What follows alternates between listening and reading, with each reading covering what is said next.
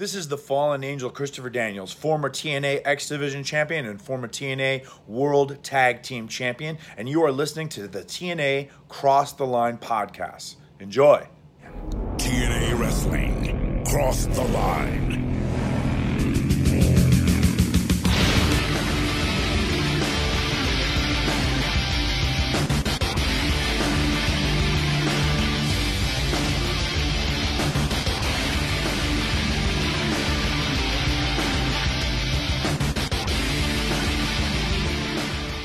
And we're back with episode 139 of the TNA Cross the Line podcast. I am Bob Colleen Jr., and with me, as always, is Dallas Gridley. In Dallas, we are finally coming off of Victory Road.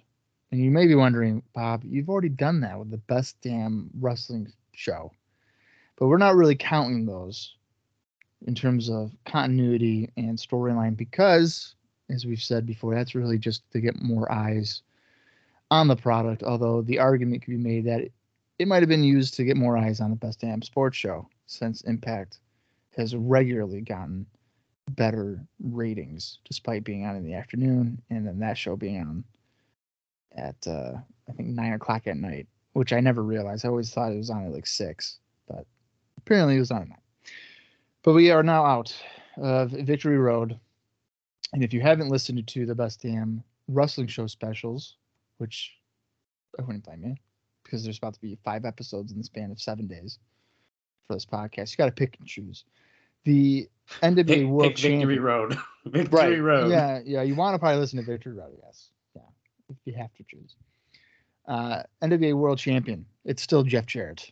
He retained over Jeff Hardy, and that is because Kevin Nash saw the light. Now, we originally were under the impression that Kevin Nash was aligned perhaps with Jeff Hardy, because Jarrett had said that he was with Jeff Hardy. Well, Victory Road comes around. Kevin Nash marches on down with, I believe, 2 guitars. He's looking at Scott Hall. He's looking at Jeff Hardy. And he looks back at Scott Hall and hands him a guitar. Yeah. And Jeff Hardy gets 3 guitar shots to the noggin. And Jeff Jarrett retains. Because Kevin Nash knows where the money is. And the money is with Scott Hall as the Outsiders. Although I don't know if they're going to call them the Outsiders here in TNA.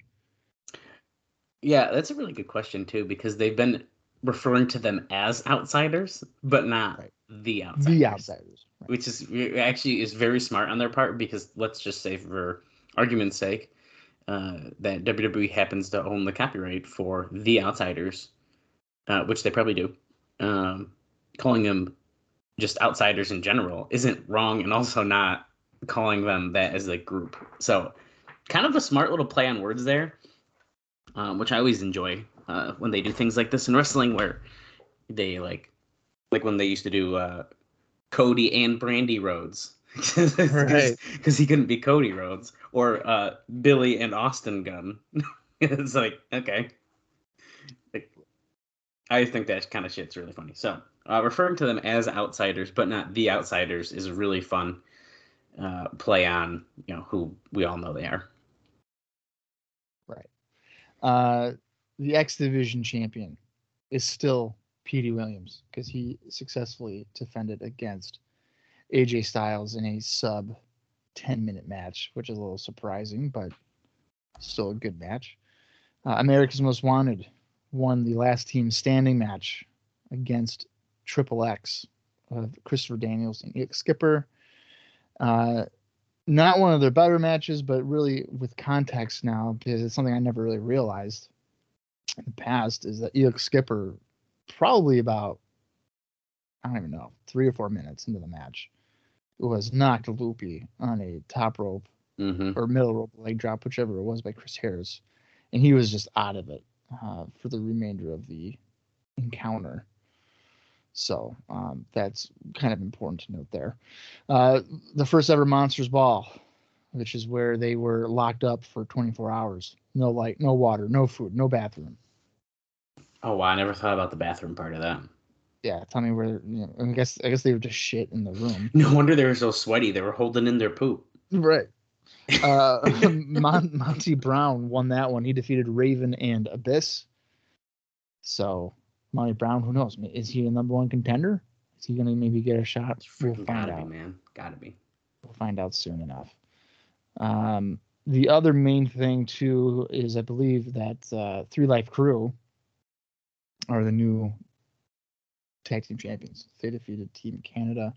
Hector Garza won the X Division Battle Royal or Gauntlet for the gold, whatever you want to call it. I don't know if that necessarily equates to him being a number one contender. Yeah, they didn't really say, but in my opinion, this means he's going to get a future shot at the X Division title. I think it's going to be one of those. Yeah, that's what I would have to assume. Trinity's Open Challenge for any woman in the business turned out to be Jacqueline, which from WWE. I do keep forgetting that she just made her debut. Now, will she stick around? Was it a one-off? I don't know. We don't really have a women's division, No. So I do think if she did stick around, I feel like they're going to pair her with a team, like a tag team, to then kind of feud with the New York Connection, right? I feel like that would have to be the way they'd have to handle that. Yeah, I would assume so. Do you think that who would she go with? Three Life Crew? I was thinking America's Most Wanted. She kind of does the cowboy hat stuff. Yeah. That's it. And I just think New York Connection, America's Most Wanted, they have history. So that's kind of where I'm getting that idea. But I could see them doing like a 6-person tag. That's what that's what I'm thinking. So not necessarily becoming part of a team, but like joining forces to then essentially have a 6-man, and then that might be the end of that. Right. Okay, that would make sense. There was a minis match. I'm not even going to try to pronounce the names. Styles. Oh, okay. I think I got it now. It's Mascarita Sangrado defeated. We learned on the pay-per-view. I believe it's Parita Morgan. Right. That happened. Yeah, something like that.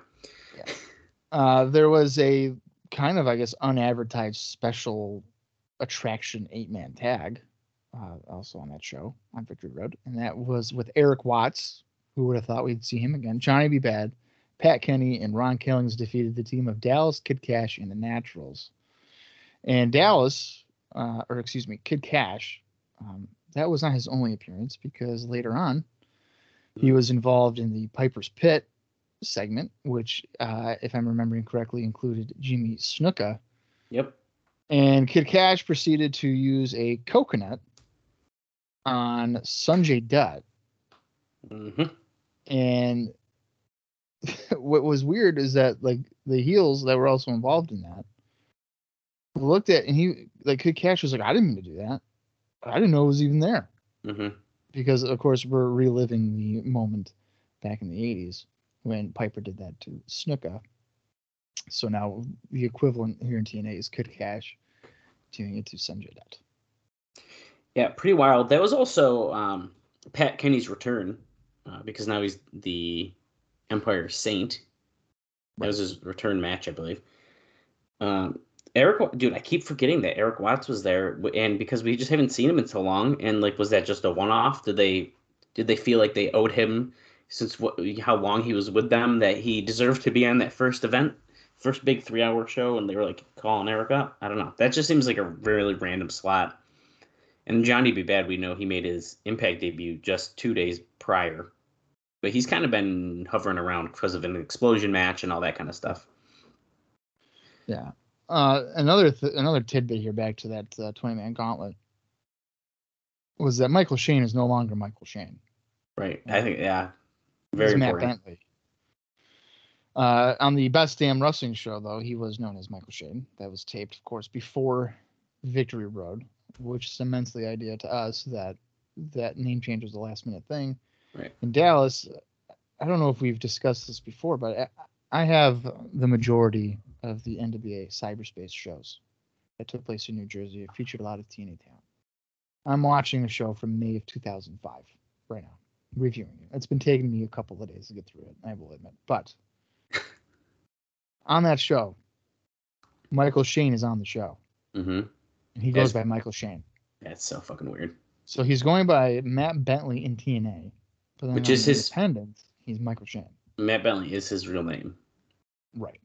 So very interesting. Does he revert back to Michael Shane though? Okay, so I don't know is the short answer to that. And the only reason I'm going to say he doesn't is because I know he has an action figure that comes out, and it's Matt Bentley. It's not a Michael Shane action figure. So that's the only reason I'm like, I don't know if he actually does go back. I don't know. Super weird. That'll be interesting to keep an eye out on. Before we get any further, there's one more thing that happened at Victory Road that we do keep kind of forgetting about, which is like insane because it's probably the biggest thing to come out of the show. Oh, fuck yeah. Bob's favorite wrestler, the Macho Man, Randy Savage, made his TNA debut at the end of Victory Road after Kevin Nash cut quite the promo, which is bonkers. It's freaking insane. And over the next, I'm going to say, several shows here on the TNA Cross the Line podcast, we have a lot of interesting and fun things to talk about that. A lot. I think, you know what? I think the reason why I keep on forgetting about it is because I don't want to remember Randy Savage in this capacity. Well, the thing is, like, I think I forget it because I forget it happens at Victory Road, just in general. Like, in my memory, I'm not going to say much further than that. We will see. But I think of a different moment. Right. And so I forget that this is the big thing. But it did happen. And it was pretty freaking cool. So. Yeah. I would assume, so coming out of the pay-per-view, and I apologize as if this is a longer-winded opening, but we are coming after the pay-per-view. We did mention that we're gonna kind of talk a little bit more about it, the pay-per-view and stuff like that. So I mean, here we are. I gotta add, and I think I asked this on one of the other episodes out of Victory Road, but as a TNA fan, viewer, critic, whatever you want to call it, I would have to think the expectation coming out of Victory Road is that Randy Savage is going to wrestle Jeff Jarrett. Yeah, I think that's a very clear observation. And realistically, if you're looking at, you know, the TNA roster, okay, I do think Monty Brown deserves a freaking shot. He's deserved it for months. But now you're looking at some very big name stars that have just 3 mega stars just made their, well, one made their return, Scott Hall, but Kevin Nash and Randy Savage and Scott Hall essentially all returning or making their debut on the same night is like insane. Right. And it kind of is like, wow, Monty Brown, I think we'll get to you soon, even though you waited plenty long enough. And I personally think it should have happened already. But I think we kind of need to get this Randy Savage thing in. Yeah. Especially in these beginning 3-hour shows. I mean, this one, I would say the big draw was to try to get more people in was, okay, we got Kevin Nash and Scott Hall going to be on the show. People are like, what? Like, that's crazy. So now the next one's got to be Randy Savage versus Jeff Jarrett for the NWA title in TNA. Right. Do you think that there's a potential here, and I think even as we continue on later on in TNA, that this will be kind of a criticism to maybe look back at, but are we debuting too many of these big names at roughly the same time? I mean, Nash and Hall are coming in. They haven't wrestled yet. Savage is coming in. Johnny B. Bad. It's not on the same level, but they're all like WCW guys. Lex Luger was on fucking Best Damn Wrestling Show. Yeah, I was gonna bring that up too. You know, all these guys, but like they haven't even done anything, and they're not letting it breathe. So a guy like Randy Savage, as crazy as it sounds, we forget because it's like all these other guys are coming in at the same time. It's true. And I do think, there's definitely a lot. I think to me, Scott Hall and Kevin Nash, the way they worked that makes sense to me, because it was obviously part of the bigger story of like whose side are they on, and like they got these guys in the corner. The Luger like one-off appearance was like really weird in that interview because that's another guy where it's like we've seen him before on the weekly shows, and like I was never thought I'd see his face again, and there he was in an interview. Johnny B. Bad is like another one where it's just like so random that I almost think that with Johnny they don't really look at it like that. They're just like, oh, here's trying to be bad. Whereas we're like, oh shit, this is like crazy. Like, why is this dude down here? And he's like working. So it's weird that I think it's. I mean, within like 3 weeks, we've had all these people show up. It's a lot. Right, and then but then you also can incorporate guys from Mexico, Japan, like LA Park and Psychosis. Right, and we can't forget Jackie Moore, of course, Jackie as well. Moore. I mean, right. and that's like a decent name as a surprise too. So yeah, dude, there's a lot. I mean, Spanky just made his debut. He's not as big, of course, but same idea. No, but it's the same idea. You have all these new characters coming in, and you're Spanky, Psychosis. You said LA Park. I mean, it's a lot. Yeah, it's a lot to digest. Yeah, it's a lot. Yeah, there's a lot going on, man. I don't know.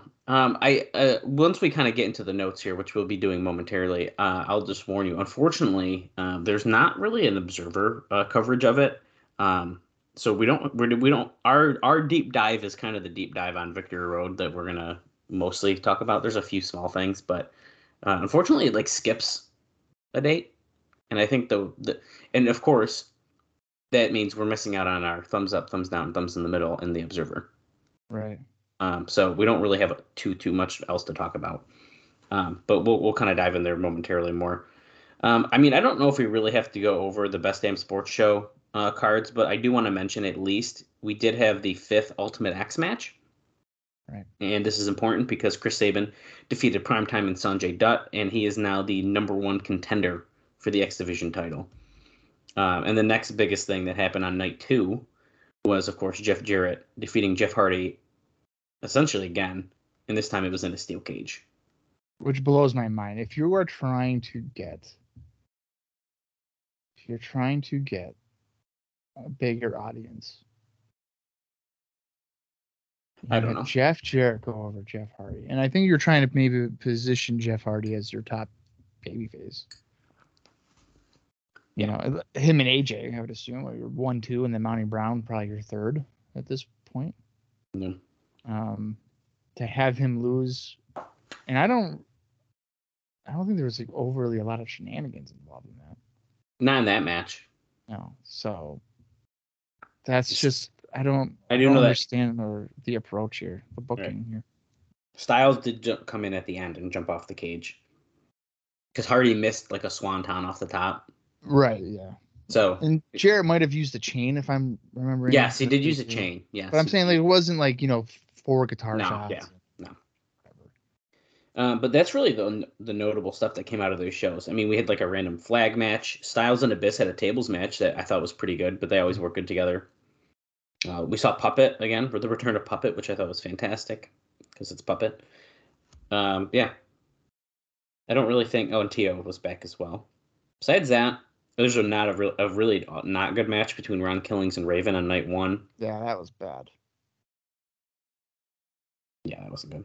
But yeah, besides that, it was just random matches to try to feature guys. We covered those, just yesterday and the day before, if you're listening to this show on Saturday. But I think that's really all we got to cover about that. I think I have a brief note on that too.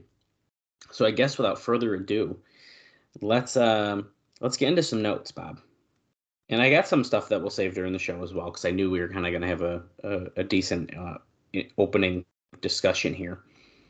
So let me get to the Best Damn Sports Show note first, just because, I think I want to get past it at this point.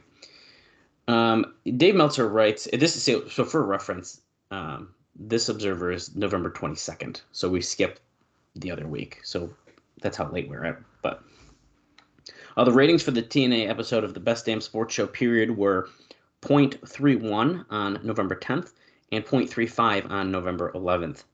The show is said to average a 0.14 or 0.15 on a usual Wednesday or Thursday, so they did double the ratings That's pretty good. TNA officials were disappointed though, as they believed that they were predicted to get a 0.5 or a 0.6.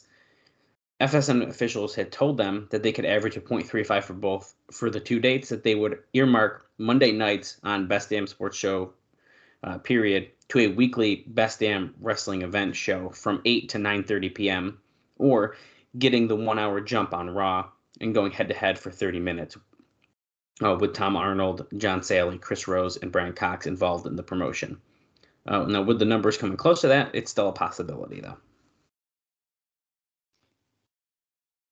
So, I don't know why they would. That. I don't know why they would even want to do that. Yeah, I don't really either. I mean, I understand that Monday is like a wrestling night, but in 2004, I don't think a lot of people are going to be like, yeah, I'll just watch TNA over WWE Raw. Yeah, on fucking Fox Sports Net. Right. Yeah, I don't know. Dave also goes on to say that he thought that the Best Damn Wrestling event period segments were a major positive overall, which is interesting if you actually watch it, because they just shit on wrestling the whole time. But he does say the Best Damn Sports Show period crew being there gave TNA a major league feel, and the production was first rate. But he does note that Tom Arnold was the only one who came across like it was beneath him, clowning around, but it was the same. It was the same way the early Saturday Night Main Event show comedy segments were. Most of the matches were very quick, and on the first night they shot a bunch of angles to build for the second night. And of course, we mentioned the Ultimate X, which Dave notes was fantastic. And a match like that inherently is a stunt show, but they came up with great stuff off the high wires, and Dave says that he gave that one 4 stars, which I believe we did mention on the previous show. So, pretty big. And he was even saying that Tom Arnold doing announcing cutaways couldn't hurt the match, even though it would have been better without it. Because remember, they kind of kept cutting him in during that Ultimate X match. Right, for his incredibly witty one-liners. Mm-hmm. Including the one where he says he referred to the 3 guys as, and this is quoted from Tom Arnold and the Observer, the white guy, the black guy, and the Indian guy. Yeah. So if you didn't know what Tom Arnold was acting like, that pretty much sums that up for you. You know, in 2022 standards, I don't think that type of comment would fly, today. So if like people gave him shit, he'd be like, "Well, you guys don't know comedy." Yeah, that's funny. Right, and he pretty much, it's obviously a lack of respect in general, and Dave even notes that as well. So it was known that it was just shitty stuff then too, really, but it definitely wouldn't be flying now. And Dave does also say that he thinks there's too much of the wrestling is fake stuff on both nights, which I think is pretty, we can agree on. And I think there was the really bad segment that Tom Arnold did interviewing fans, like, for example, asking him which is more fake wrestling or Pam Anderson's boobs. Mm-hmm. And basically just shitting all over the wrestling fans and stuff. I don't know. I thought it was bad luck, but whatever. Well, like Chris Rose did a lot of the wrestling's fake thing, but he was doing it as like a character. I think his was, yes, it was more like that's a character we want to hate him. Tom Arnold was being a dick. Yeah, Tom Arnold was like, "Oh, that doesn't hurt," or like even that looks like it hurts, or whatever. You know what I mean? Like, don't take me out of a fucking show at the moment. Yeah. You know what I mean? Like, don't fucking throw it in my face. Right. And as we mentioned, that Hardy Jarrett main event on the next note, Dave said that it was good. Hardy missed that swanton off the cage, and him standing up there looked scary as hell. Jarrett used the chain, as Bob noted, for the pin, and post-match Styles came off the cage as well. And Dave also notes that the funniest thing on the show was a long rundown of the top 5 finishers. The hottest finisher in the business, the Canadian Destroyer, was ranked only number 5. And what was number 1? He says, "Do you have to ask?" Of course. The Stroke. You gotta love it. Well, here's the thing. And, if you were to ask Jeff Jarrett that on his My World podcast, you know what he's going to say. Connie, how many NWA World titles did the Destroyer win? Oh man, 0. The That'd be Stroke, so bad. baby. That'd be I so won bad. a few titles. WCW title, the Intercontinental title. Come on, Connie. Crazy. That's what you do. As far as Victory Road stuff, I'm gonna be going to Alvarez, which he actually does not say as shitty stuff as you normally would think, because Dave doesn't really talk about it, which is unfortunate, but is what it is. Alvarez notes that in the November 15th Figure 4 wrestling article that the reaction that we got was generally favorable. Nobody thought it was a blowaway show, but he also says, luckily for TNA, WWE has put on some shitty and forgettable pay-per-views over the last 6 months or so. And of course, he says, though, that the bad news, of course, is that the main event angle is right out of 2000. And 2000 was the point where WCW was on its own victory road toward Valhalla, is what he says. The good news is that both the Gauntlet and the X Division title matches were said to be very exciting. Now, this is important to note that he does say earlier in this section that he did not see the pay-per-view himself. So he's going by word of mouth. Okay, that's fine. But if there's anything trashing it by him, we got to take that with a grain of salt because he didn't see it. Right.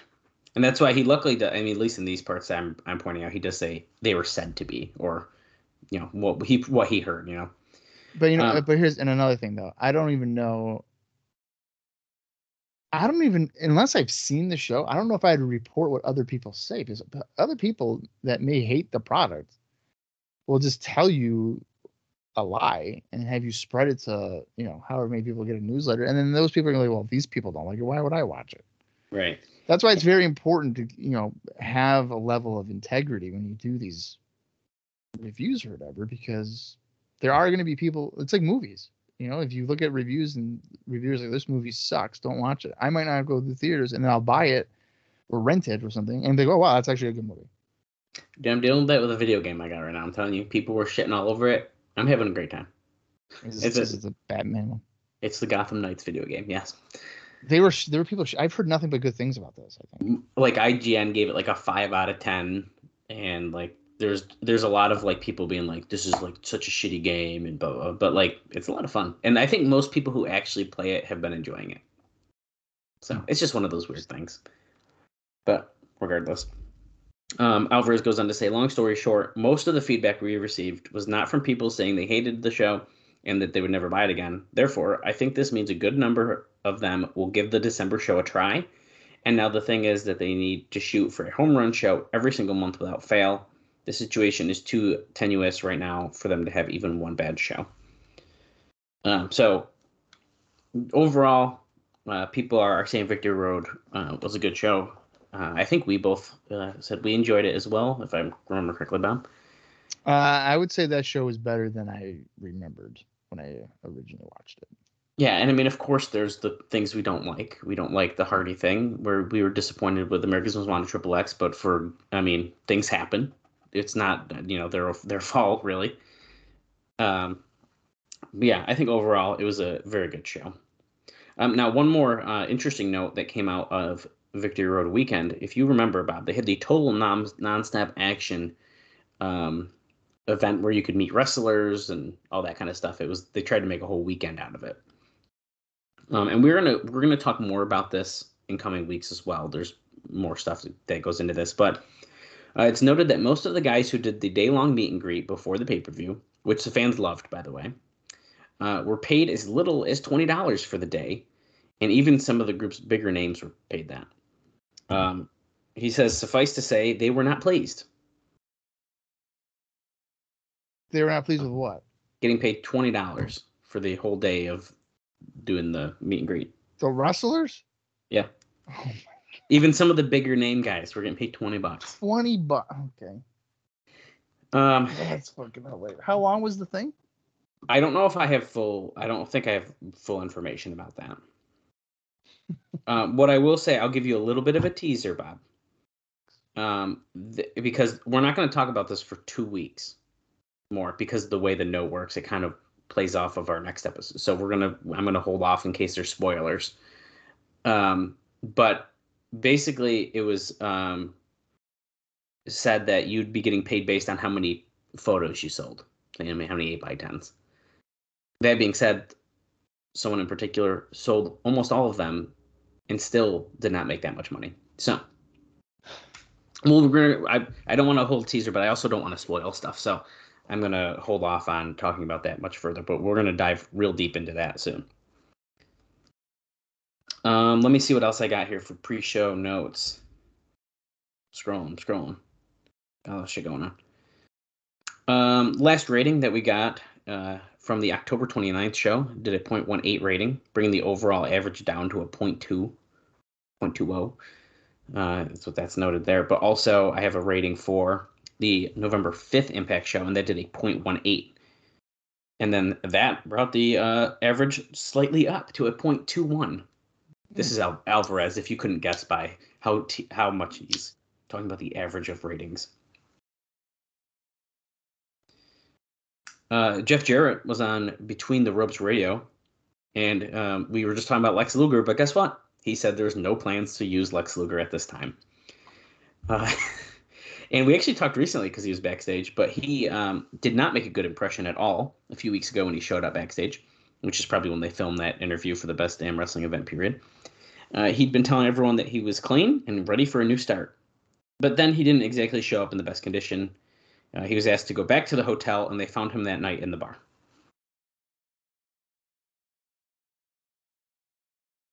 Well, so, addiction's a hell of a thing.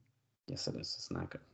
It's really not. And the thing too, I understand maybe wanting to use Luger because he's a recognizable name, whatever the case is, but he would be a guy that, and I mean, when he did come in, he did lose to AJ Styles. Mm-hmm.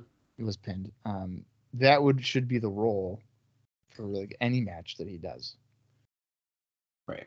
But I can't envision him losing to, Mountain Brown. He should. But I mean, Lex Luger taking the pounce. Right. I actually have one more thing on Victory Road. I was going to hold on to it, but I figure then this kind of wraps up most of our Victory Road talk.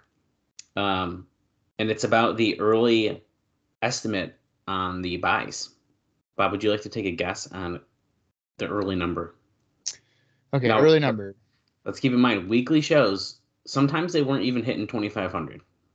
Right. And then I'm not going to say the name of the pay-per-views, but I know like the highest they ever do is like 50,000. That's what, according to Jarrett, at least, like all-time pay-per-views. So I'm going to say that, you know what? You saying they didn't get to 2,500 makes me feel like it's fucking embarrassingly low. And I was one of those numbers. Bob helped with this. I did. I was part of the number. I'm going to say, okay, it's a fucking 3-hour show. We have TV.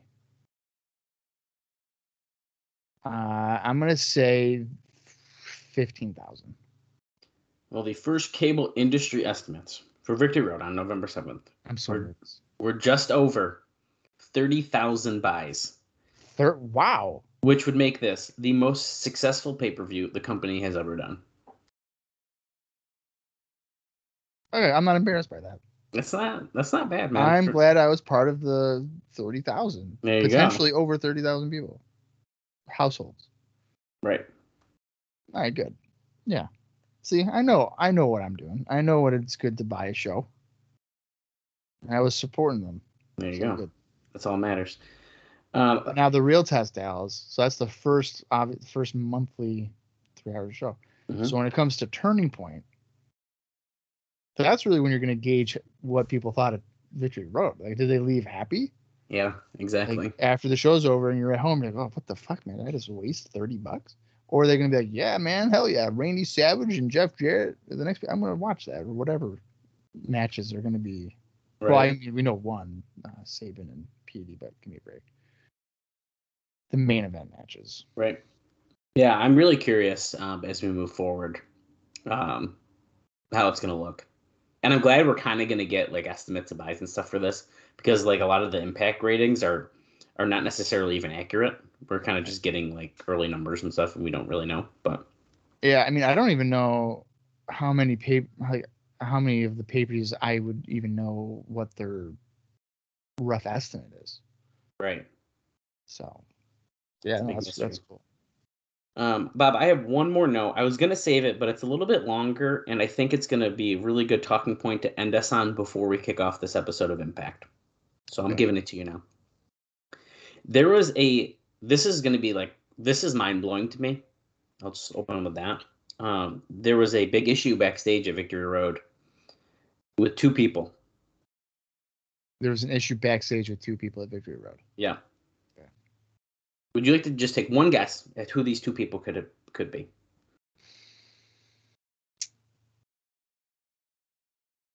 Are they friends?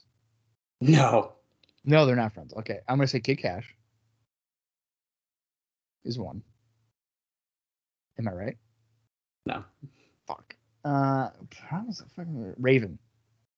No, but I do have actually something about Raven. I think that might be either during the show we'll talk about or next week.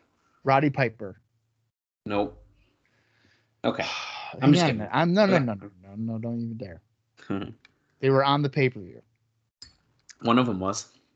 One of them was on the pay-per-view. The other one wasn't. The other one's not even with the company. The other one's not even with a fucking company. Yeah, that's fine. Billy Gunn. No, but dude, you're giving away my shit. We're gonna talk about Billy Gunn. I think next week. Shit. Okay. Fuck. Who the? I think next week. Who could be causing problems at Victory Road? Matt Hardy. No. Okay, I gotta give it to you, Bob. Yeah, you're struggling here. I'm not gonna go. Well, there's an issue backstage with the Macho Man Randy Savage and Hulk Hogan. Okay. And you're thinking, Dallas, I asked if they were friends, and they are. The Mega Powers. They are not friends at this time. Now, you're probably wondering, why the fuck was Hulk Hogan backstage at Victory Road? That is a great thing. I didn't know that. Right. Well, Hogan showed up at the pay-per-view with Brian Knobbs after Bob Carter gave him an invite. Now, Savage was unaware that this was going to happen. And if you recall, last year, Savage accused Hogan of course, being scared in a rap song. And he challenged him to a fight in the song. I highly recommend the Macho Man rap album if you haven't listened to it. It's good. It's It's a good album. So Hogan went up to Savage, and they had a confrontation. Now, most sources indicate that it was Hogan trying to smooth things over and offering to work together to make money, while Savage wanted nothing to do with him. So anyway, Hogan stayed and watched the show, and Savage quit. Now, according to one source, he claimed that Hogan told him he was coming in with Goldberg and Steve Austin to take over, so Savage might as well not bother coming back. Now, nobody believes this story, especially since Steve Austin hates the Jarretts with such a passion. There's probably less than a zero chance of him ever coming in. Plus, Goldberg and Austin aren't even on speaking terms right now. Okay. But then, a few days later, after everyone had lost respect for Savage, he announced that he's going to come back. And he said he had some stuff he wanted to settle with Hogan in the ring and not in the dressing room. And so I believe what happened is he quit at Victory Road, and then things are kind of getting smoothed over in the days that follow. Because we are going to talk a lot more about this situation. Okay. But could you imagine, that Hulk Hogan, Goldberg, and Steve Austin came into TNA, and then Impact was still getting like a 0.12 rating? Could you imagine that? Dad.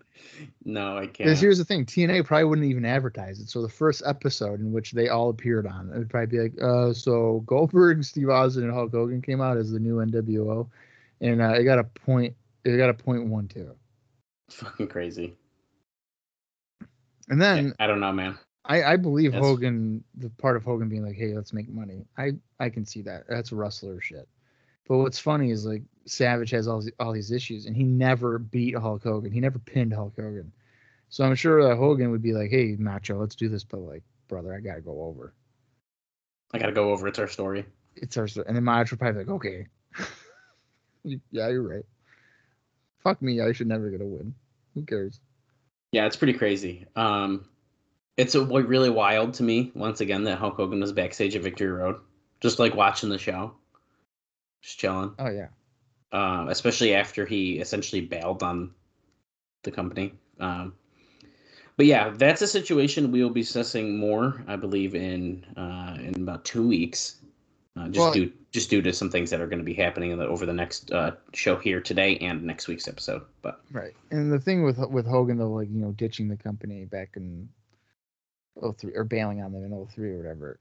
He's the amount of money that he's made for various wrestling promotions to this point. mm-hmm. And considering TNA has never seen that type of money to this point or ever, even at the slightest hope of him ever wanting to work there, they're probably going to be like, yeah, you can just like bail on us all the time. But like, just the idea of potentially working with you, we're going to take that chance. Yeah, no, that would make sense though to me. Yeah.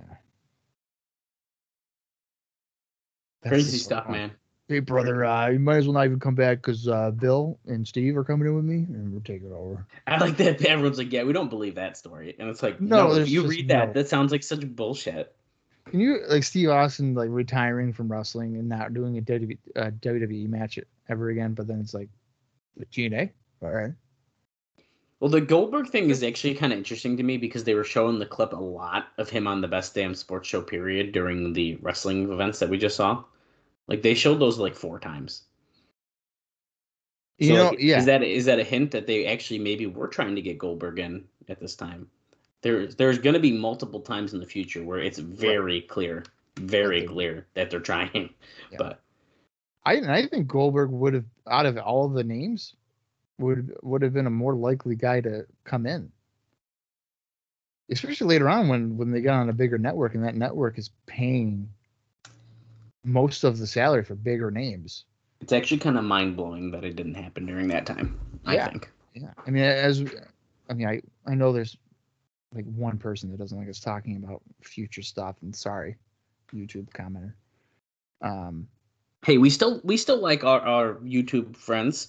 I'm not saying I hate the person. I'm just saying I'm sorry because, it's been 18 years.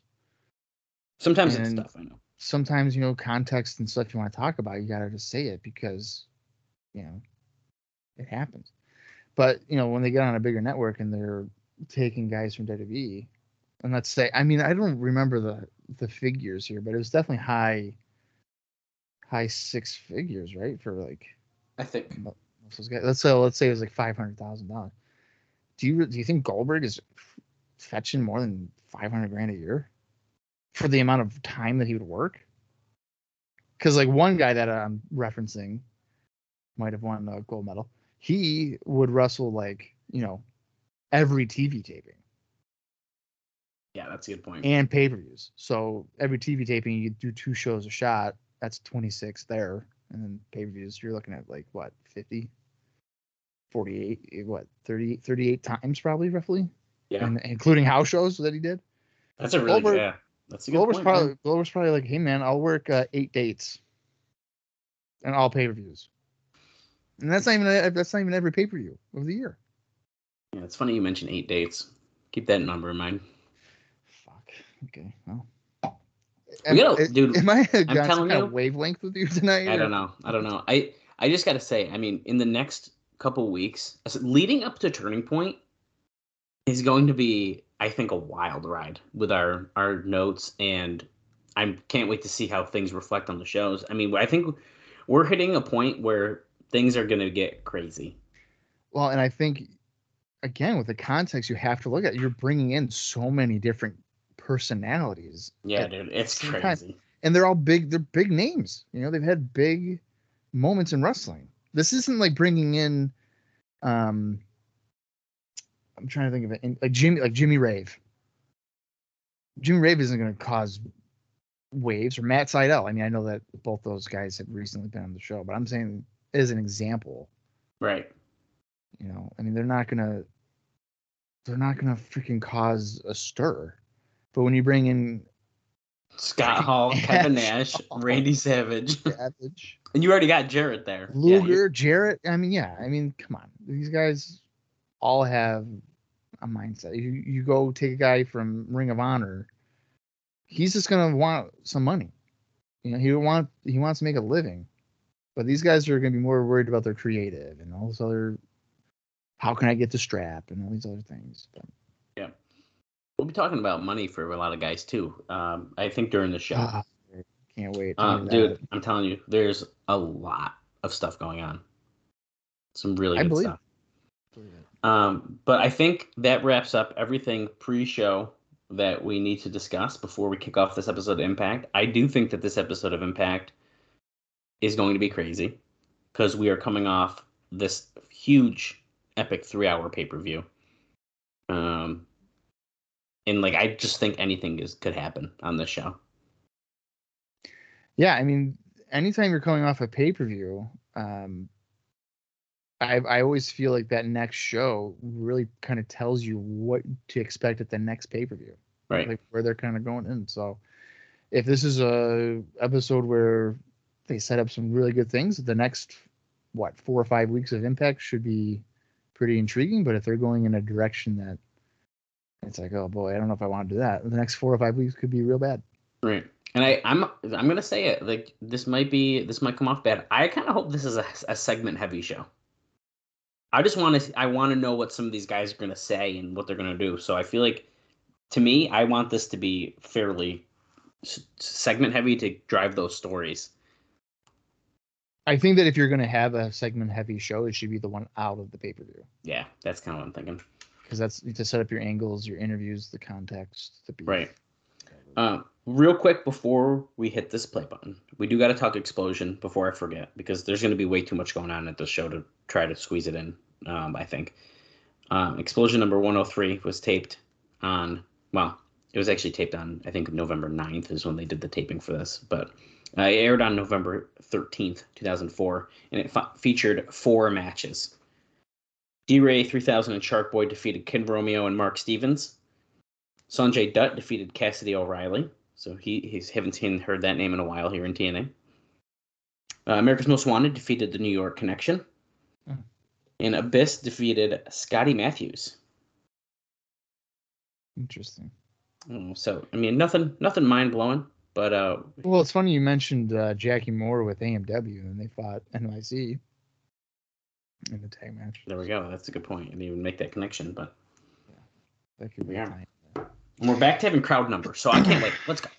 Okay. Here we are. We are on the November 12th, 2004 edition of TNA Impact. The runtime for this is 50:06, which is, I think, a minute or two longer than previous ones. So who knows? Maybe that's just more shit, or is this more ads for turn? Either way. Yeah, either way, it's just longer. I'm going to count down from 3 when I say play. That is when you're going to want to hit the play button if you want to watch along. Head over to Impact Plus, or if you're like me, it's in your own personal collection. That works as well. And so here we go. 3, 2, 1, play. Well, we got that intro. This is TNA, the new face is professional wrestling. And it's got the same guys. No, Raven arguing with Zbyszko, calling him an arrogant piece of filth. He's choking. He wants a rematch with Monty Brown. Oh, it's going on tonight. Raven gets a rematch against Monty Brown tonight. The age of apocalypse is upon us. Go to Raven nevermore! That's funny. He's going nuts. Shouldn't he have been choking like Dusty or something? Wow, that's a really good point, because I didn't think the championship committee is like a thing anymore. Yeah, like what is Zbyszko doing making matches? I thought that was Dusty's gig. Whoa, that's weird. I didn't make that connection. Bob, we still got a shitty song to open the show. That's a bummer. I'm not changing our podcast to open until they get a better song. I'm not. Is the graphics though different? Like the guys are doing stuff? I'll be honest, I wasn't paying too much attention. Okay. I mean, it did look different. I'm going to say there's 400 people before you ask me. Okay, well, there is. Oh, okay. Who is talking? Is it Don West? Don. His voice, Don. His hoarse. He's like, oh, yeah. Yeah, it's definitely. Poor guy. He's screaming too much of Victory Road. He lost his voice. Well, he's had 5 shows or whatever in 4 days. he's gonna be. He has had a lot. The Best Damn Sports Show was like a week and a half ago, but whatever. That's still a lot at one time. Yeah. Okay, we're starting off with Mike Tenay in the middle of the ring. Is it gonna be Dusty? He said the new era in TNA has arrived. That's right, Dusty. We didn't say that. Dusty is the winner of the DOA thing. So Vince Russo is gone.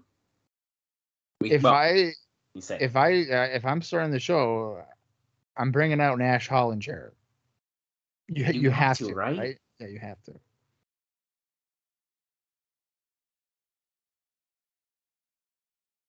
He's going through the rundown. Speaking of Vince Russo, though, I don't know when there's a better point to talk about this besides him just bullshitting us. So he did an interview for Blake Norton's Bagpipe Report the day after the pay-per-view, which is an odd thing for a guy who just retired from wrestling to do, is what Alvarez says. Russo was unprepared for the wrestling questions and only wanted to talk about God. At the same time, they ran out of time talking about wrestling and were planning to continue the interview. But the main point that Russo brought up was his booking was the way more believable than anyone else's. And on that note, here we go. Jeff Jarrett. Jeff Hall and Nash coming out with him. Oh, I saw a second head. That's got to be Hall behind him. I think the first one's Hall. It looks like slick hair. Yeah, it is. And there's Nash. Yeah, see, okay. This is good. This is exactly how you need to do it. This is wild. I'm just trying to picture myself at home watching this on a Friday at 3 o'clock in the afternoon. You get home 3 o'clock Friday afternoon. Here comes Kevin Nash, Scott Hall, and Jeff Jarrett. Yeah, dude. Like what? Here's the thing. I remember I would watch Impact with my buddy Anthony, who has listened to the Chris Harris interview and commented on our Facebook. So hello, Anthony, out there, my good pal. Thanks for listening. If he is listening to the show, probably not. Don't blame him. But yeah, I remember just watching like in his basement, watching Impact at 3 o'clock, and our friends would be like, "Let's go play football." And we'd be like, "Guys, hang on. We got to watch Impact till 4, and we'll go out and play basketball." Oh, but I'm the bad one for leaving the birthday party. That's different, dude. That's a birthday party like 9 in the afternoon, 9 at night. This is just, I was tired. I had to watch TNA. This is just a little bit of rest. Watch some Impact, and then we'll go out and then play some flag football with the buds. No, we'd play tackle. Oh, is that why you're all fucked up? Yeah. There was one time before they started talking that I was playing football. Playing football. I was tackling my buddy Ryan, and every time I tackled him, I punched him in the fucking balls on accident. Every time. He's like, "Why are you doing that?" And I was like, "Dude, I'm just trying to tackle. I don't mean to hit you in the nuts." Yeah. He got mad. He was pissed. Hey-o.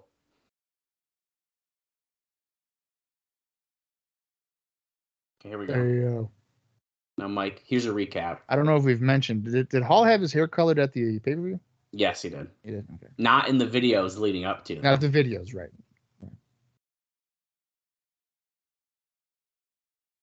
Oh, there's another party come up. He goes, oh, and Tenay goes, yeah, December 5, Turning Point. Hey, Kev, you busy December 5th? Looks like I am now. Scott Hall says he's free. Shazam. I wouldn't miss it from my world for nothing. Thanks, Tom. Well, you heard it here. They're all going to be at Turning Point. Kevin Nash has got the mic now.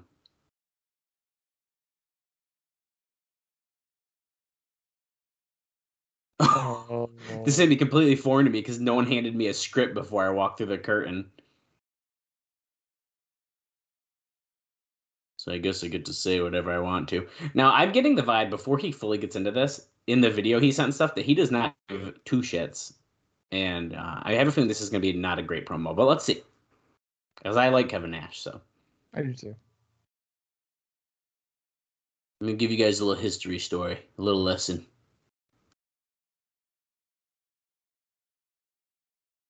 He's going to go way before Jeff Hardy was born.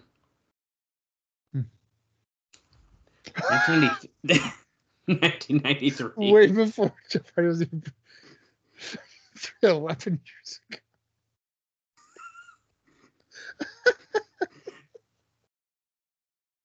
You got a phone call for Shawn Michaels. Yeah, Diesel was born.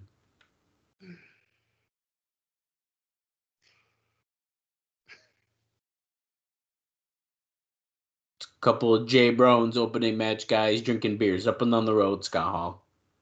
The fact that he would suggest that Jeff Hardy is not even 11. Talking about the Click. Shawn Michaels, Scott Hall, Kevin Nash, Triple H, and X-Pac. And of course, Six is not here with us right now.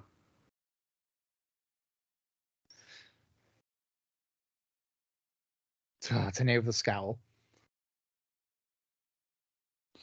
We had all the belts. We held all the power. He's talking about them being the most hated guys. And most importantly, we made all the money. Round of 96. The year that made Austin want to end IcoPod for good. Yeah, well, he's saying that he was a world champion in 96. That's not correct. He was champion in 95.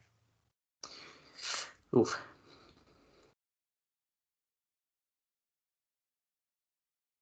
Right. Yeah, so he's got his years a little messed up. That's fine. He also claims that he saw Vader in the Orndorff fight, even though he was not in WCW.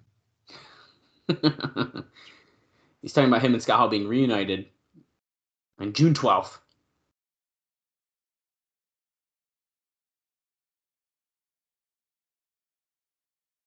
He's calling Jeff Jarrett one of his running mates. Hell of a big drinker in his own right. I believe Jarrett is sober now. Yes, he is. I think he said, which is good. Went down to Atlanta.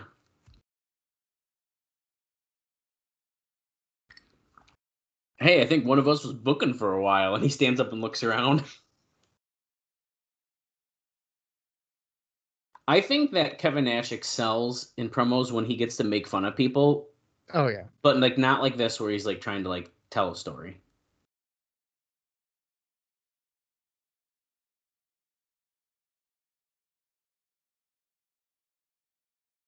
Oh, okay, someone must have been yelling at him to wrestle, and he goes, "Son, if you're telling me to wrestle, you haven't watched much of my career.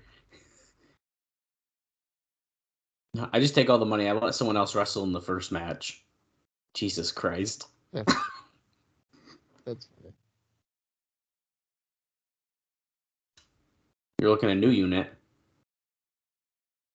Okay, so Bob, we have the official name here of this group. The Kings of Wrestling. That's not Claudio and Chris Hero.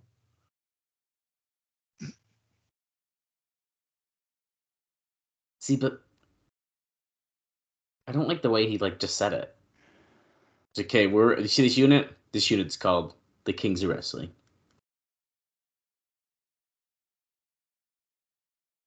Look at Tenay. You got a good attitude, you won't soon. We're gonna bring it down. We're gonna tear this place down, make you hate being in this business, and run you out of here. And guess what? That's right. We'll own TNA. How ironic that Jeff Jarrett is in the group and he sold most of his share. He's still a minority owner, isn't he? Yeah, I think so, but now he tells Tenay to get over here so he can finish the interview. And now Kevin Nash is going to Scott Hall, whispering in his ear, probably saying, "That fucking sucked." I lost track of what I was talking about. Well, now that we know they are officially the Kings of Wrestling, all I'm going to say about that is there's some vignettes coming up that I can't wait to see again. Oh, God, yeah. Look at Scott Hall's grabbing the guitar and playing that. Are they going to hit Tenay with it? No way. Talking about Randy Savage walking down the aisle, the Macho Man. But when the cameras run off, he was left in a pool of his own blood in the back lot. Haven't been seen or heard from since. Now, Bob. Do they have to do that because he quit? To say that? So, like, they don't know at this point, like, if he's coming back. Mm-hmm. They're talking about Hulk Hogan. When he saw Hall and Nash, he ran so quick that he couldn't get in his Mercedes fast enough to get back to Tampa.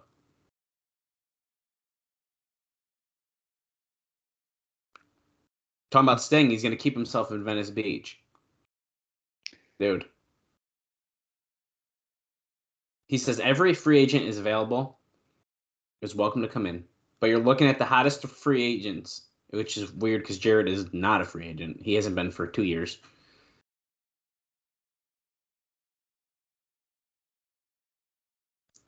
Before we leave the Impact Zone today, we're going to take out 2 of the top dogs. BG James and Conan. What? Welcome to Planet Jarrett. Oh, he gave us a final global warning. Wow, Bob. Okay, his music plays. What do you think about this? We are, by the way, 12 minutes, 30 seconds into this show. Okay, so a couple of things. Number one, and when I say they, Hall and Nash, it just came across so old to me in that segment. Yeah. And then another thing is like they're mentioning all these guys, Savage, Hogan, Sting, whatever. And like if you really think about it, Goldberg, whatever, like that's the core of WCW. Why? So if I'm like, Bob Carter or whatever, like why not just restart with like all these big name WCW guys? But here's the thing: the one thing that you can do, but in order to do it, they have to lose to your talent, and that's the problem with a lot of wrestling companies. That they don't do that. Right. And then that's how there's no growth. Oh, yeah, I know. I agree totally with that. And we're getting highlights from the X Division Gauntlet. During this, Bob, I don't know how much we're going to see him more, and this is a great opportunity. Jeff Jarrett did one other interview with Alex Marsvez. A couple highlights from that. He notes that exposure has always been their biggest battle. The buy rate goes along with the advertising and exposure and growth of the company. After the first show, we'll get a set of numbers that we can gauge the buy rate info and level of success that we had. We're coming into an unknown number, and it's a shot in the dark to everyone. So this is before this is when he was asked about especially the buy rate of the pay-per-view. He also says, quote, by the end of the first quarter next year, I would be surprised if we weren't running house shows. Oh, and we're getting more highlights from Victory Road of when Scott Hall came out because they said Kevin Nash wasn't there.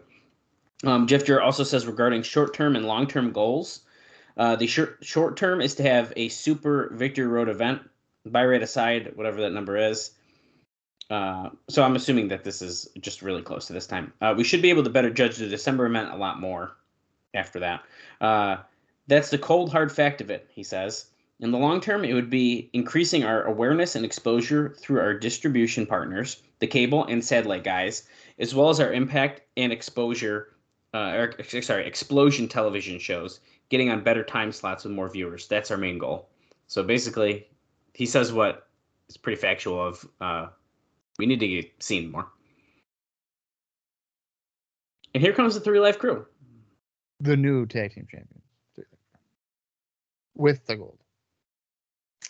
Indie notes, because it's been several episodes since I've even had the opportunity to do that.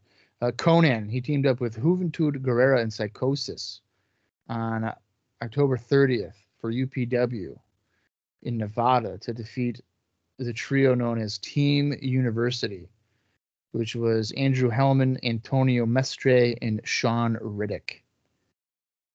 And I don't think any of those guys would be known as anybody else. And right, yeah. So that's just a random tidbit there. And then PG James didn't do anything, so don't worry about that. We're doing our microphone open here during our indie notes. The new tag team champions of the world.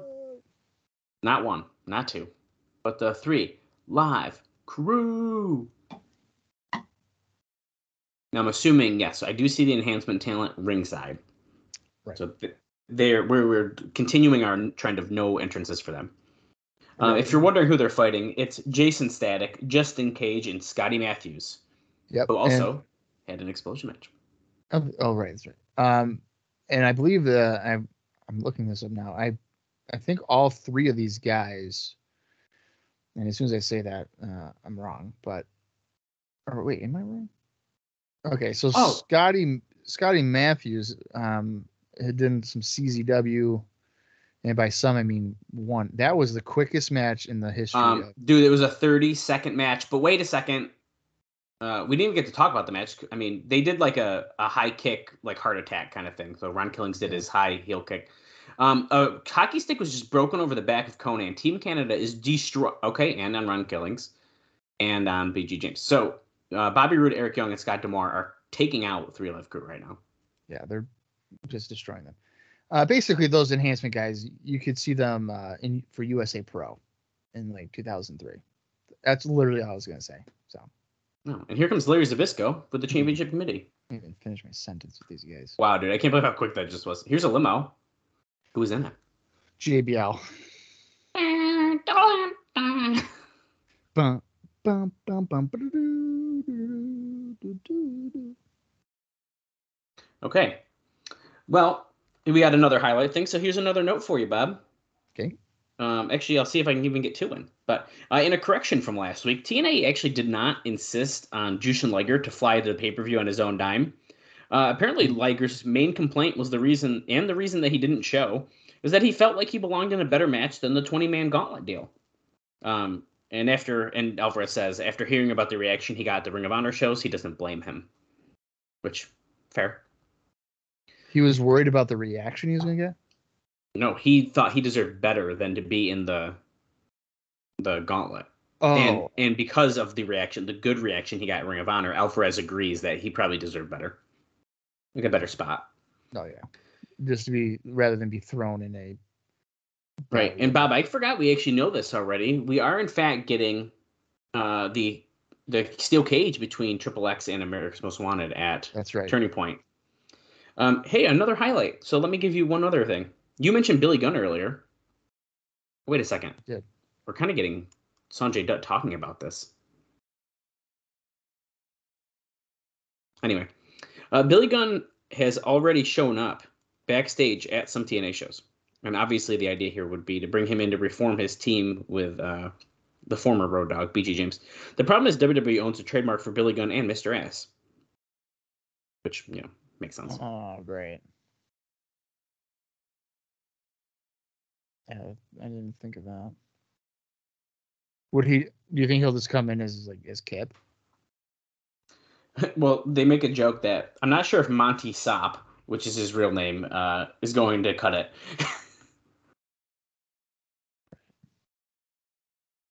Dude, Matt Bentley, Kazarian. Wait a second. That says Michael Shane again. It says Michael Shane. And he's carrying a coconut. What is going on? What are we doing? Is it Bentley or Michael Shane? I guess we're calling him Michael Shane. That's so fucking weird. There are here's what the fuck? LA Park and Psychosis. And Hector Garza. Oh shit, dude. All right, let me try to get these notes in real quick. October 30th, Michael Shane teamed up with Tracy Brooks to defeat April Hunter and Slick Wagner Brown at Cyberspace Halloween Horrors. Oh. That could be an interesting match there. Kid Cash. He lost to Jerry Lawler back on October 16th for USA Championship Wrestling, Music City Memories in Nashville, Tennessee. And then on October 30th, he lost to Bill Dundee, Memphis Wrestling Throwback Night 3, a nightmare in Memphis, Tennessee. And I think I got another guy here. Kazarian, back on October 23rd, retained the PWG title when he defeated Ricky Reyes at Use Your Illusion 4. Kid Cash is here. I did not see him. Did we miss Kid Cash's entrance? I'm assuming so because I only saw Shane and. Okay, so it's Cash, Kazarian, and Michael Shane versus La Park, Psychosis, and Hector Garza. Yeah.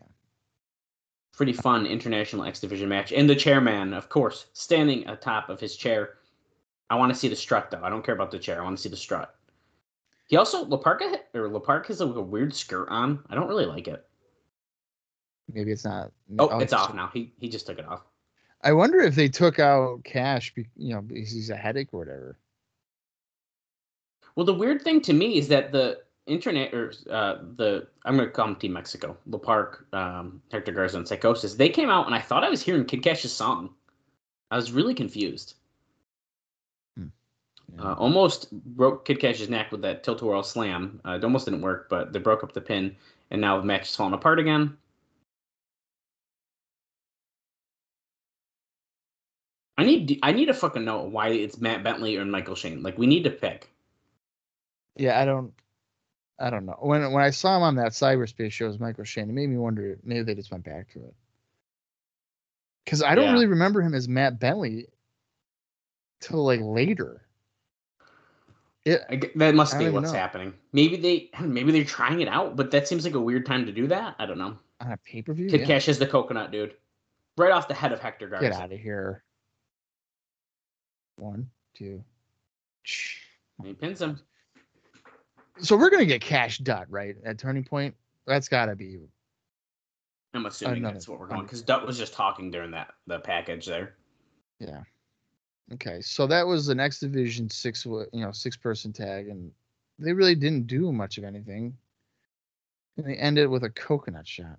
Oh, back to the limo. Or that's not a limo, that's just a car. Oh. Well, that is not a limo. That is not a limousine.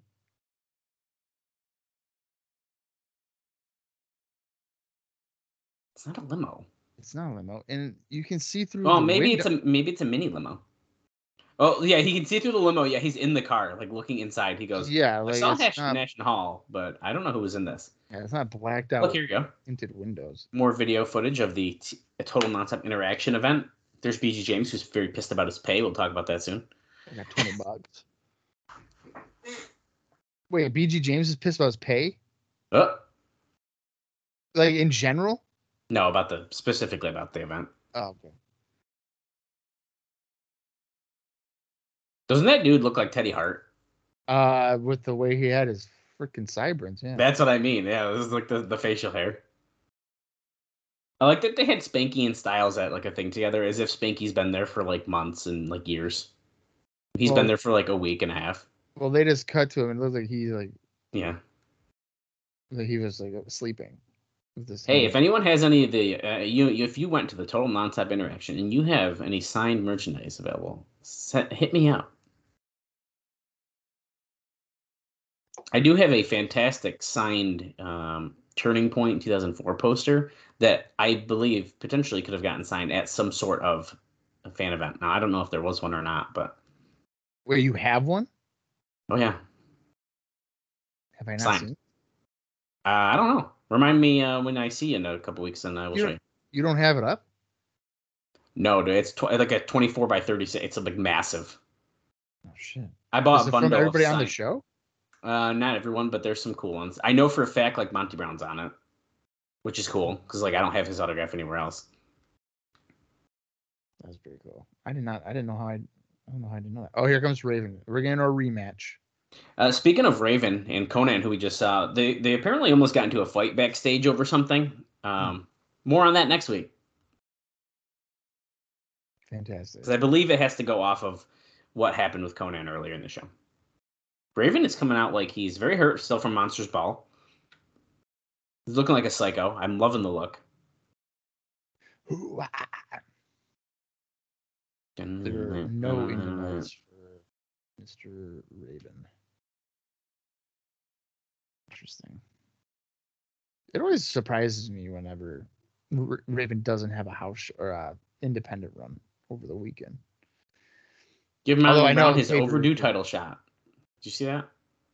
Well, it is an overdue shot. Damn right. He should have at least got a match by now. Whether or not he won it or not, listen, I think he should, but, I understand.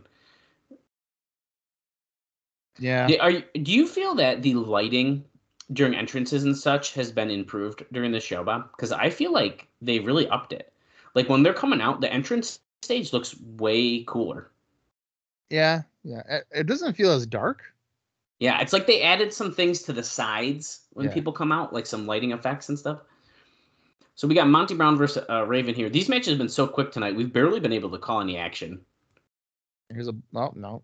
He went for a bulldog, didn't get it. Instead, he got a knee lift. Monty Brown did a knee lift to the back. continuing to hammer it away. Do you think Raven's going to do the big old JOB on TV off of a pay-per-view? Yeah, I do. Is it going to be clean? Well, not if they're kind of teasing that he's angry and stuff, he might even just get himself disqualified. He might. Raven just hit a bulldog, and now he's face washing Monty Brown in the corner. I think that would like piss me off if somebody literally just pushed me in the corner. That'd probably make me mad, even if I knew it was coming. What the heck was that? Raven just like stood him up and then got on like the middle rope and then just like kicked him in the face. Yeah, it's not a bitch slap. It's like a bitch kick to the face. Right. Crowd's very split here, chanting for both guys. I mean, I'm not split. I feel like I'm heavily into Monty right now. I mean, I like Raven, but I feel like Raven just doesn't have a direction. No, he doesn't. And with Monty Brown, like, we kind of know, like, hey, he should probably go for the gold. Like, he seems the most realistic threat outside of Jeff Hardy. Side version leg sweep into the guardrail. They're reminding us at the top here at the Fox Box at Turning Point, December 5th on pay-per-view, which is incredibly close, Bob. We have 4 impacts, including this one right here, before Turning Point. I didn't even think of that. It's insane. I didn't even realize that. I don't hate that, though. We're going to be flying. Like, it's going to feel like time does not exist. Brown hammering away. I was going to say, though, just a couple moments ago when Raven did that side rushing into the railing, I think he hasn't hit that move good in like 5 years. Exploder suplex there by Monty Brown. I have a feeling we're going to be seeing a pounce here in a minute. Why did the light just change? Why does everything look different? I don't know. Is it like a red?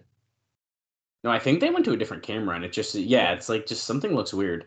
I just noticed at the top of the screen, it was really hard to see, but they had a different screen up at the top of the Fox Box. Yeah. It was weird. Some kind of production. So see it changed again. It's like the saturation's down. Yeah. Oh, here we go. The pounce. Oh, we knocked the ref down. I was going to say, we got 3 minutes into the match, which is one of the longer matches of the evening. Abyss. There's Abyss. How do you not see Abyss just casually slide into the ring? Oh, shit, the black hole slam. No way. Is Raven going to win? Well, the referee is still down. Is somebody else coming out? Holy my God. Shit. It's me. It's DDP. Holy Dallas, shit. This is the fucking episode I watched with Anthony. Oh, I was talking about. He's measuring saw him Raven. come in. How does Raven not know? The Diamond Cutter. Oh, shit, on Raven. I fucking remember this moment. Dude, Towel Guy was just losing his mind. This is like, who's that guy? Raven had Monty Brown in the Raven effect, but that was stopped real quick. The crowd's losing it.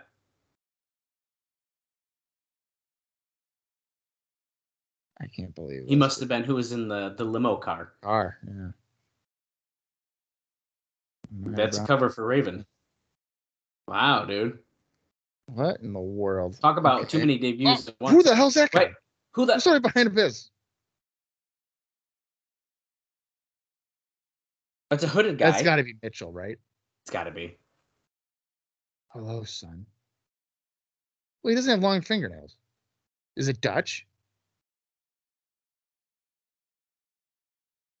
We're not gonna know. That's so dumb. That is so crazy that I mentioned watching Impact with fucking Anthony, and this episode is DDP. I remember us fucking being like, "What the hell? DDP's here?" Yeah, that's crazy. And then you had to go play football after all that excitement. Yeah. What do you think, Bob? It was probably football in November. Yeah. What do you think about DDP being here? I think it's too much, man. I really think it's too much. It's a lot of WCW, you know. In the past, so Victory Road would have been last Sunday, so that's what, 5 days. You Hall, Nash, Savage, DDP, Luger, Johnny B. Bad. Johnny B. Bad. I think it's too much. We're getting his Monty Brown highlight package. It'll be interesting to see how DDP. I mean, this is even speculating that he'll wrestle. It'll be interesting to see how he can perform. Because he retired in 2002 because of his neck. I was just wondering about that. I was just going to look it up. Yeah. We have more highlight package. I'm going to give you my final note quick during this, just to kind of get it out of the way. Ron Nemi, I think is how we say his last name, of NWA Florida. Upon reading this, apparently went crazy, tearing TNA apart for claiming to be high and mighty, despite their attempts recently to begin paying enhancement talent $0 per appearance. We talked about this recently. Quote, "It was only a few weeks ago that NWA TNA decided it was no longer going to pay its enhancement talent," he wrote. Quote, "Many talents quit at this notice as simply could not afford to take off work midweek and travel to Orlando for no pay. NWA TNA still owes some of these wrestlers and referees checks for their final appearances. Checks which, as of November 12th, 2000, hey, it's a typo, as of 2005, it says, still have not been sent after several requests to do so. TNA, hold on, I lost my spot here because Chris Sabin's talking on the screen. Sabin's saying that he knows the counter to the Canadian Destroyer. I feel like he doesn't know the counter. No. Basically, there's no smaller guy in pro wrestling. Because basically, it says TNA can talk all they want about how WWE is a bully, and he just keeps doing. He keeps bitching about it. It's honestly the more important part right here is this guy is essentially pulling his guys from doing this because they're not getting paid. Right, and I tend to agree with that because they should get paid. Right, and X Division champion Petey Williams being interviewed backstage here. He's going to learn the same lesson that AJ Styles learned, that there is no counter. What'd you say? Is his lip bleeding? Yeah.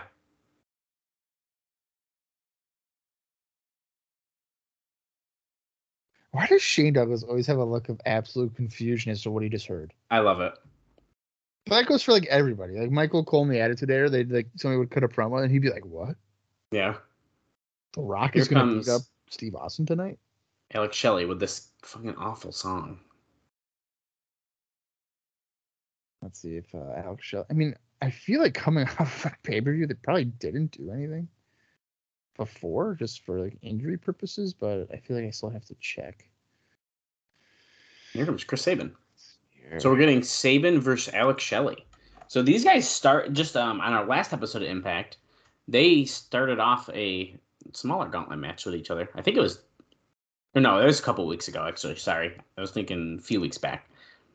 Back on November 4th, which I guess would have been the same weekend as Victory Run, Nigel McGuinness defeated Alex Shelley for the IWA Mid-South Heavyweight title #1 contendership. Ah. And we'll see if Mr. Sabin did anything. Well, here comes Petey Williams. So it looks like the story we're kind of going into with this X Division title match is that Sabin swears he knows the counter to the move, and Petey says, "No, you don't. Right. There is no counter." Sabin wrestled on both the on November 4th and November 5th. Basically both IWA Mid-South shows, and on both shows he defeated Brandon Tomaselli. Wait a second. Very interesting. They are saying that both Sabin and Petey Williams have both trained under Scott D'Amore in the same class. That is why Sabin is saying he knows this counter. So there is a little bit of depth to that. I think I like that. Well, I wonder what the counter is, like a low blow or something. Oh, you know what? I bet you it's a backdrop. That's the counter. I don't know why you'd think that. Oh, he just hit him in the nuts. It kind of looked like it. Going for the cradle shot? No. Shelley gets out. Pump handle. Oh. Pump handle twisting face buster. 2 count for Shelley. Shelley cannot believe it. If you're following along, we're at 36 minutes, 31 seconds. Ooh. Saban kicks him in the midsection, goes to the middle rope. Wasn't even close to hit that. Enziguri to the side of the head. Back of the head. And then going for the cradle shock, it looks like. And they got a nice camera angle of Petey Williams watching from on the screen there in the background. And that's a pin. Does like locking up his feet really impact that move at all or no? I think it helps with the cover aspect at the end because sometimes he'll just pull those in. Petey Williams hit the ring. I also think that it kind of helps him maybe from escaping as easily. Going for the Canadian Destroyer. Oh, he just dropped down and picked him up and hit the cradle shock. Dallas, I'm shocked that they just showed him counter that on TV. Whoa. I did not think they were going to do that. I don't know if I would do that. Petey Williams kind of spoil the fact that he does know how to do it. That should have been the can he do it on paper? The whole lead into it, yeah. Wow, okay. Dude. Well, I'm surprised. Pretty nice little transition into the cradle shock. Yeah, no, that was better than a backdrop counter. He just dropped down and did it. And look, Shane Douglas going to try to interview DDP. Don't stick the through my face. Come on, we've been friends a long time. Can't you give me a scoop? He goes, Raven knows exactly why I'm here. Is that a scorpion on his shirt? Hey, Raven, nevermore. And he gets inside of the car limo, and he leaves. Sounds like DDP and Raven have unfinished business. Bob, would you like to help us out with that? What's their unfinished business? Well, the only unfinished business that I'm aware of is from WCW 1998 over the U.S. Championship. So 4 years ago. No, sorry, 6 years ago. 6 years ago. Sorry. Yeah. Sorry, my bad. So math. Okay, we're just getting a video package, so I guess I can just try to dissect this and figure this out. Yeah. So Raven defeated Diamond Dallas Page at Spring Stampede 98 for the U.S. title, and then promptly lost it the next night to Goldberg on Nitro. And then Raven and Page fought at Slamboree in a Bowery cage match. It was essentially a weapons cage match, but DDP won that. Oh. And then I'm sure they had like matches on Thunder. And like, I don't know if they fought on Nitro again, but I'm pretty sure they had like a match or two on Thunder. So I don't know what the context would be outside of that, because there was an interaction in WWE because they were both Alliance members.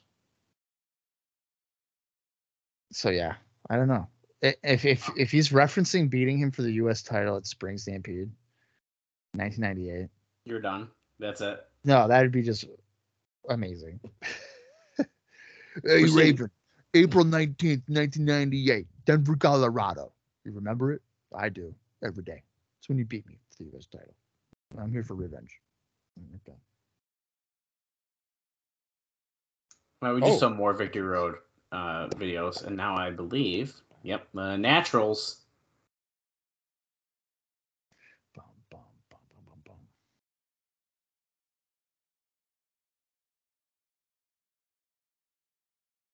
The Naturals, friends of the show. Of course. We're 40 minutes in, 40 minutes and 28 seconds. Curious what else we got left on the show. Oh, AJ Styles. Now, a reminder.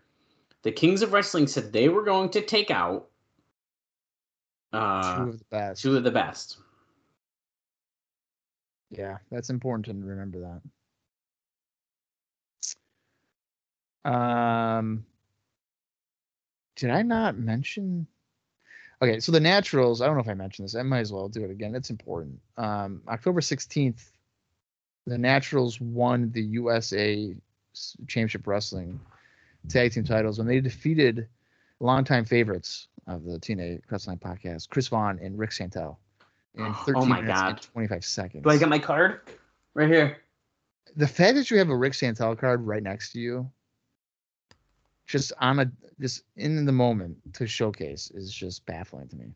But that's where we are. Got to do what we got to do. Here comes Jeff Hardy.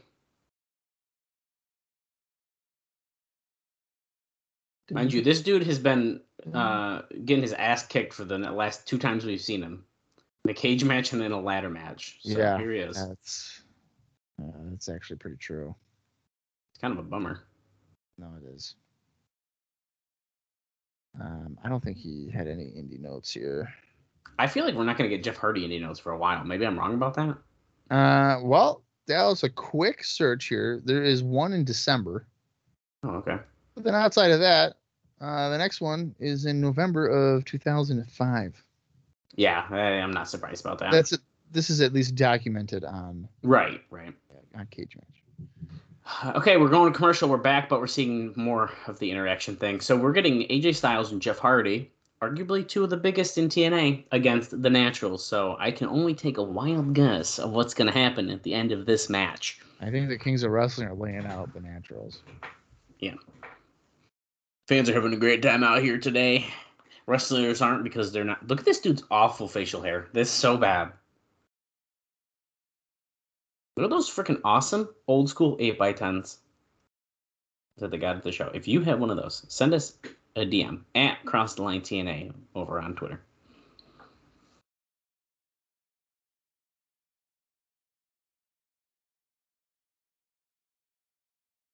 We've seen this package too much already on one show. I was just gonna say we get one time for that was enough. The other highlights for Victory Road I get. Okay, we're back. We've already missed 7 seconds of the match apparently, but all they did was walk around the ring. It looks like because they didn't even hit yet. Yeah, we got Douglas and Styles starting us off. Nope. Duck the clothesline, leapfrog. Oh.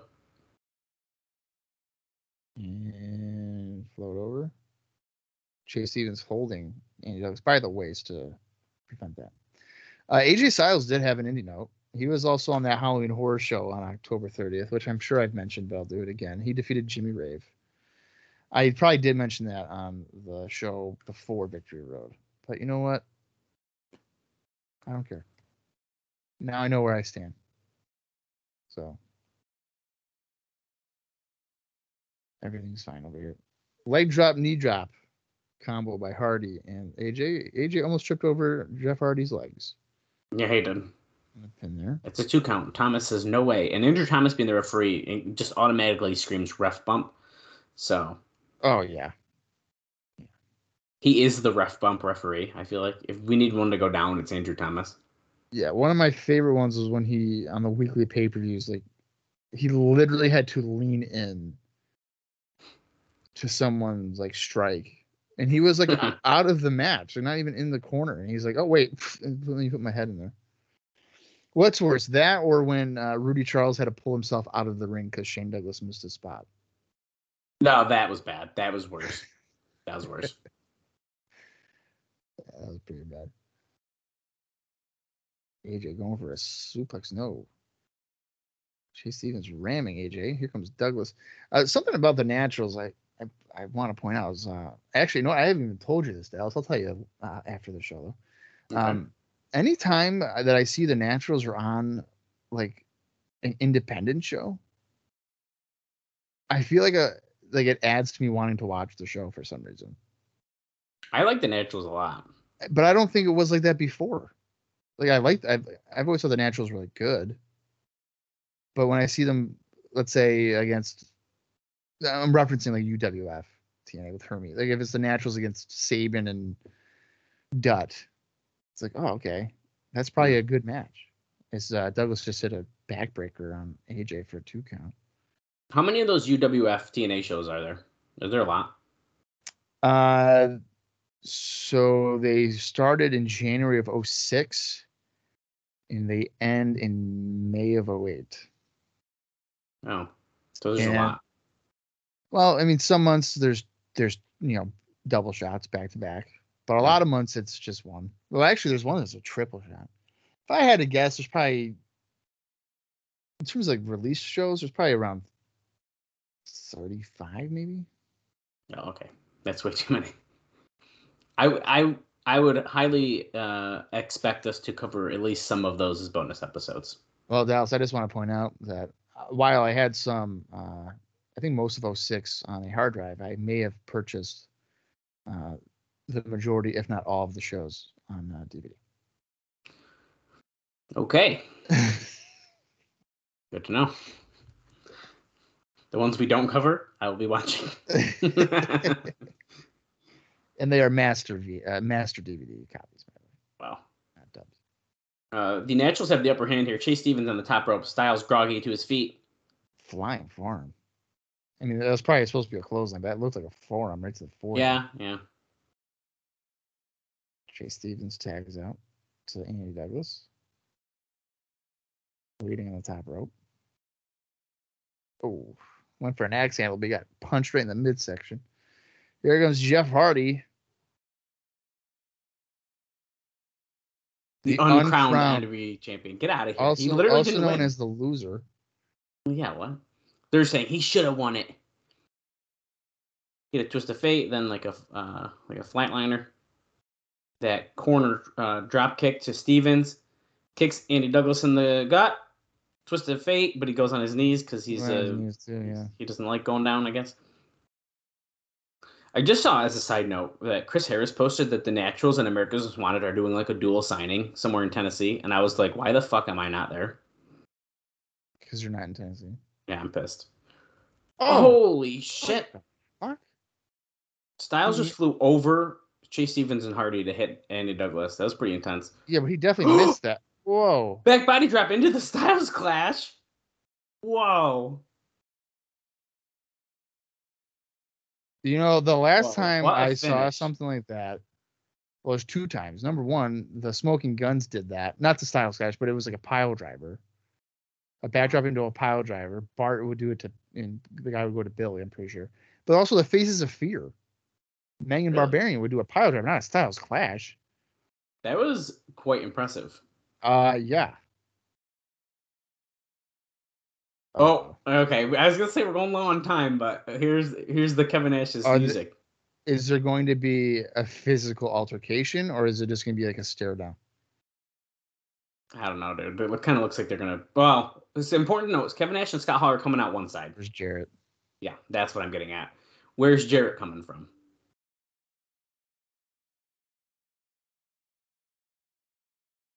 I mean, Kevin Nash literally just said earlier that he... Oh, okay. There's Jarrett sliding in the back with a chair, which is weird. Usually he has a guitar, but it's fine.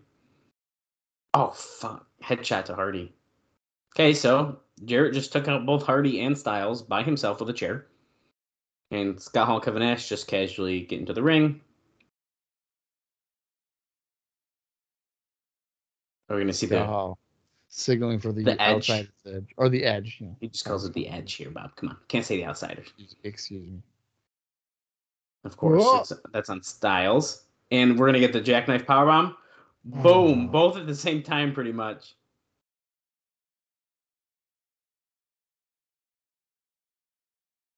The Kings of Wrestling. Wait, why is Kevin Nash standing up on the middle row? And we are going off the air. Okay, this is an obvious situation where TNA is just so different than what I think it was intended to ever be. You're closing your show with Hall and Nash standing tall, which is fine, but like DDP just came back. I mean, I don't know, man. I don't know. I vividly remember watching this show with my buddy Anthony. And I think when DDP came out, we were like, oh, shit, yeah, dude, DDP. I don't remember the reaction for Hall and Nash laying out Hardy and Styles. But what I will ask this, though, is, Dallas, if you were to go back in time, would you ever envision, let's say, peak Nitro, which let's say is like 97, that in 7 years, Hall and Nash would be feuding with guys named AJ Styles and Jeff Hardy? No. On a Friday afternoon for a company called Impact Wrestling. No, I think that's safe to say not. No. I don't see how realistically AJ and Jeff would overcome Hall and Nash. And even though Hall and Nash are well past their prime, I mean, I don't know. Yeah, it's kind of a weird thing, but I guess it's hard to say. I mean, we probably are going to be feuding with them, but they haven't like come out and quite said that yet. But that's also interesting to me because, I mean, realistically, AJ Styles went back to the X Division, and now all of a sudden he's like going to get involved again. I guess. I mean, I guess if we want to get real technical here, he did attack Jarrett after the steel cage match, so there is some kind of a connection there. Hardy and Styles have a past as being a team with each other, or teaming with each other, I should say. There's some things to grab onto, I guess. Do I think makes the most sense? Probably not, but at the same time, what are we gonna do? I think for me though, I would want AJ and Jeff to go over, but for me it's like a level of just believability. Right. No, that's definitely what's going on. So is AJ gonna hit a Styles Clash on either? No. Hardy could hit the Swanton on one of them. Yeah, but I don't. Yeah, it's kind of a weird situation. Yeah, I mean, I can see the fan base, or not the fan base, the wrestlers in the back being kind of pissed off by this, because it's like we're reverting backwards to what killed off WCW. Like, this was supposed to be different than, not just a later version of, or lesser than WWE or whatever. Right. Well, the thing that worries me is we thought we had a reign of terror before, as we called Jarrett's title reign. However, I think it's gonna get worse. Oh, I don't think we're involving Nash and Scott Hall with Jarrett. I mean, how? Yeah. And you know what? I'm gonna say too.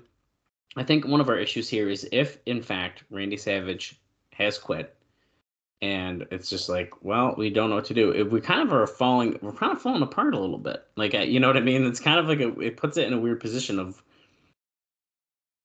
what's going to happen. Like, is he supposed to fight Jarrett and then they had to pivot, or I don't know. You know what I mean? It's like, it's a weird situation. Right. I mean, would you just do the Kings of Wrestling, which I don't know if I'm going to ever be comfortable with that phrase, like getting used to it. So would you promote, if you, for Turning Point, I'm just trying to think of what you would promote for a main event. Would you do the Kings of Wrestling against AJ, Hardy, and a mystery guy and have it be Savage, or do you still just say Savage if everything's smoothed over? I would say mystery guy if I can't rely on Savage. Yeah, it has to be. And then if Savage doesn't come in, the mystery guy could just be like Monty Brown. Right. Even if he wrestles twice in the same show. Which would still make sense. Yeah, I don't think that'd be a problem. Yeah.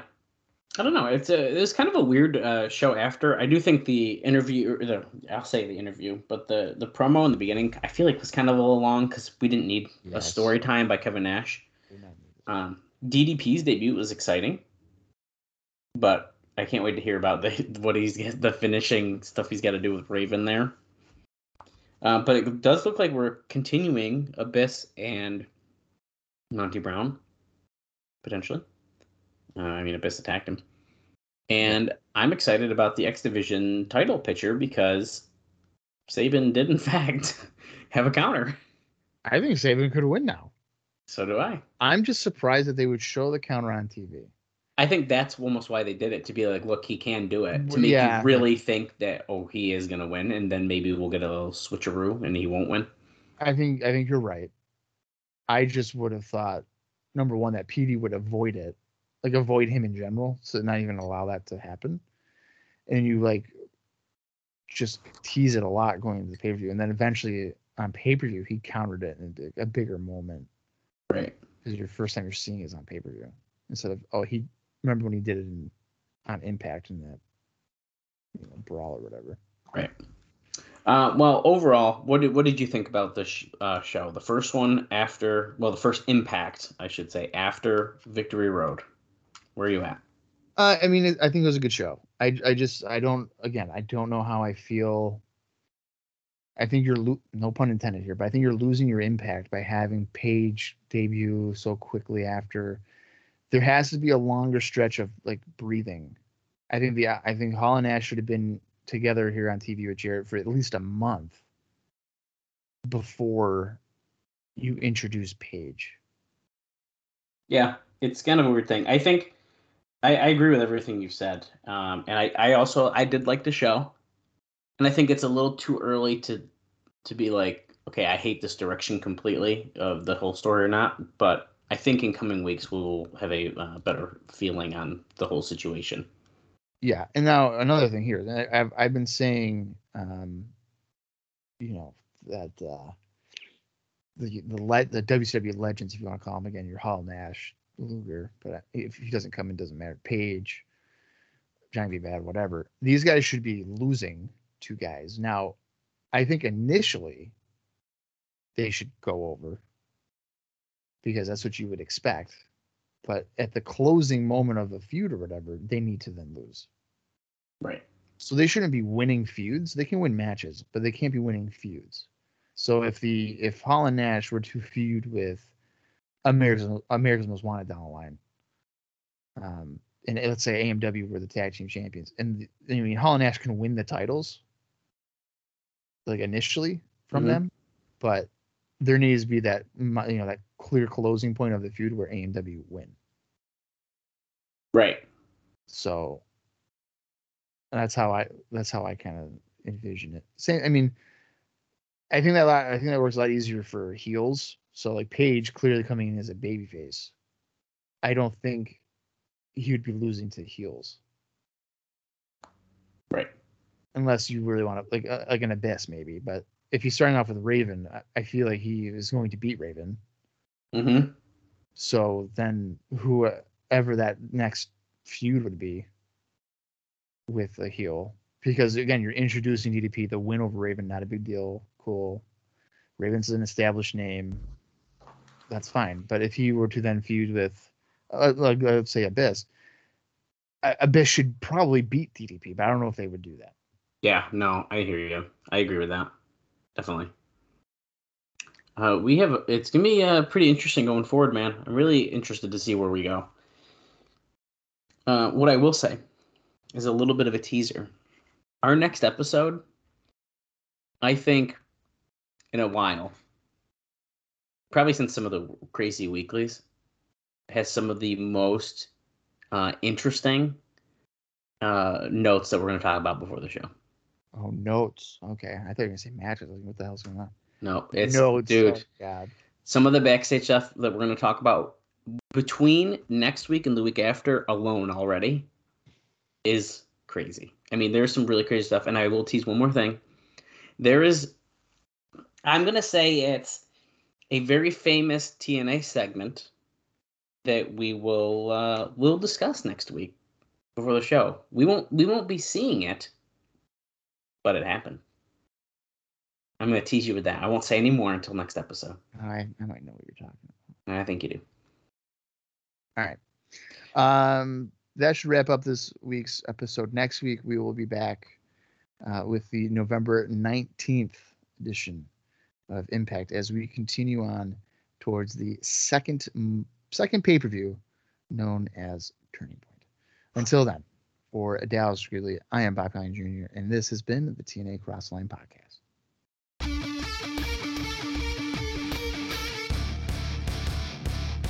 Natural.